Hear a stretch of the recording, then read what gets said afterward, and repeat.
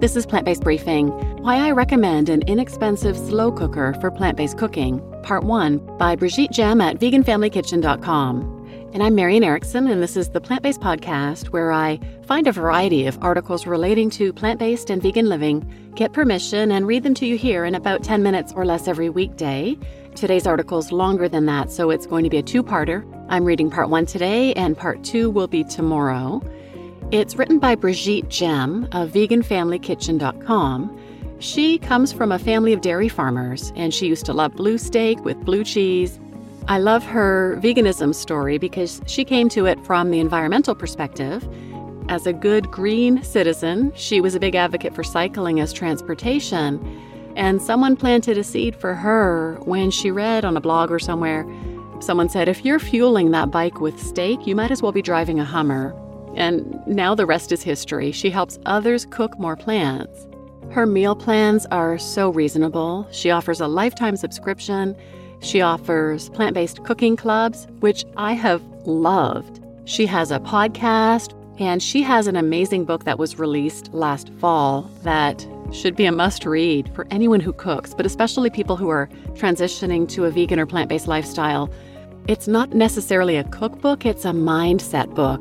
Why most of us are taught culturally to not value cooking and therefore we don't like it. She really helps you understand and shift your mindset and look at cooking in a whole different way. And then she shares tips to make it really efficient, really excellent book. So I highly recommend Flow in the Kitchen, and I'll put a link in the show notes.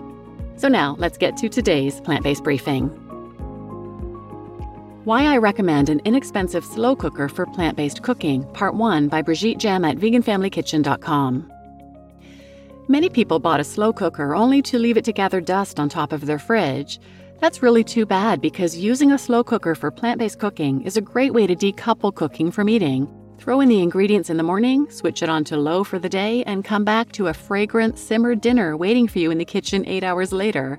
It makes an even greater contribution if incorporated into your weekend batch cooking arsenal, as I will explain below. For good results, however, you do need to know what's the right thing to cook in there. Why did slow cookers seem to fall out of favor? With the aggressive marketing of Instant Pots these past few years, the more low-key and decidedly inexpensive slow cookers have sadly been forgotten. Some people, myself included, even made the mistake of letting go of their slow cooker when they first got an Instant Pot, which I quickly found out to be a mistake. From a business standpoint, slow cookers aren't great. The simpler they are, the better they perform. So you can't remarket them and sell many more units by adding new features every other year. No repeat customers. Plus, they don't even break easily. But don't be fooled. Slow cookers are great for plant-based cooking, and I recommend that you use yours at least once or twice per week. In this post, I will review the main benefits of slow cookers for plant-based cooking, talk about the downsides and how to work around them, and make some suggestions for recipes that work great in the crock. Benefits of using a slow cooker for plant-based cooking. 1. Simplicity. Slow cookers basically apply the heat equivalent of a 100-watt light bulb all around a ceramic pot. All you need to do is plug them in and switch them on. 2. Easy. Throw in a sensible bunch of ingredients and 6 to 8 hours later you have a delicious soup or stew. It's not fancy cuisine, but the vegetables will retain all of their nutrients and the result is practically certain to be comforting. Anyone can do it. 3. Safety. As long as you put them far enough away from the edge of your counter and avoid touching the sides when heated up, nothing bad will happen when slow cooking. 4. Set it and forget it. Put the food in there, add the lid, and walk away. When you lift the lid again in 6 to 8 hours, your soup or stew will be ready. 5. Ease of cleaning. You only have one pot to clean. Assuming you didn't overfill it, the risk of spill is low. Plant-based dishes rarely stick to the crock because they are wet recipes with large volumes of water, and having the lid on prevents evaporation and thus avoids the formation of a sticky rim around the crock. And 6. Oil optional. It is absolutely not necessary to add oil to cook plant-based ingredients in the slow cooker. You can read more about my stance on oil in this post, Should We Cook with Oil, linked here. What's not to love? Those benefits are the reasons why I include a slow-cooked recipe in almost every single week of the Vegan Family Meal Plans. Downsides of using a slow cooker for plant-based cooking and how to avoid them. 1. Blandness due to under-seasoning. When cooking on the stovetop, we often simmer a soup or stew for at least 20 minutes, often more. During that time, some of the water content evaporates, concentrating the flavors. In a slow cooker, the lid has to stay on through the whole cooking process, since the heat applied is low. I suggest using about 20% less liquid than you would in a comparable stovetop recipe, and increasing the amount of seasoning for more flavorful results. Use more spices, and if using powdered vegetable broth, use a little more powder per volume of water. 2. Less caramelization.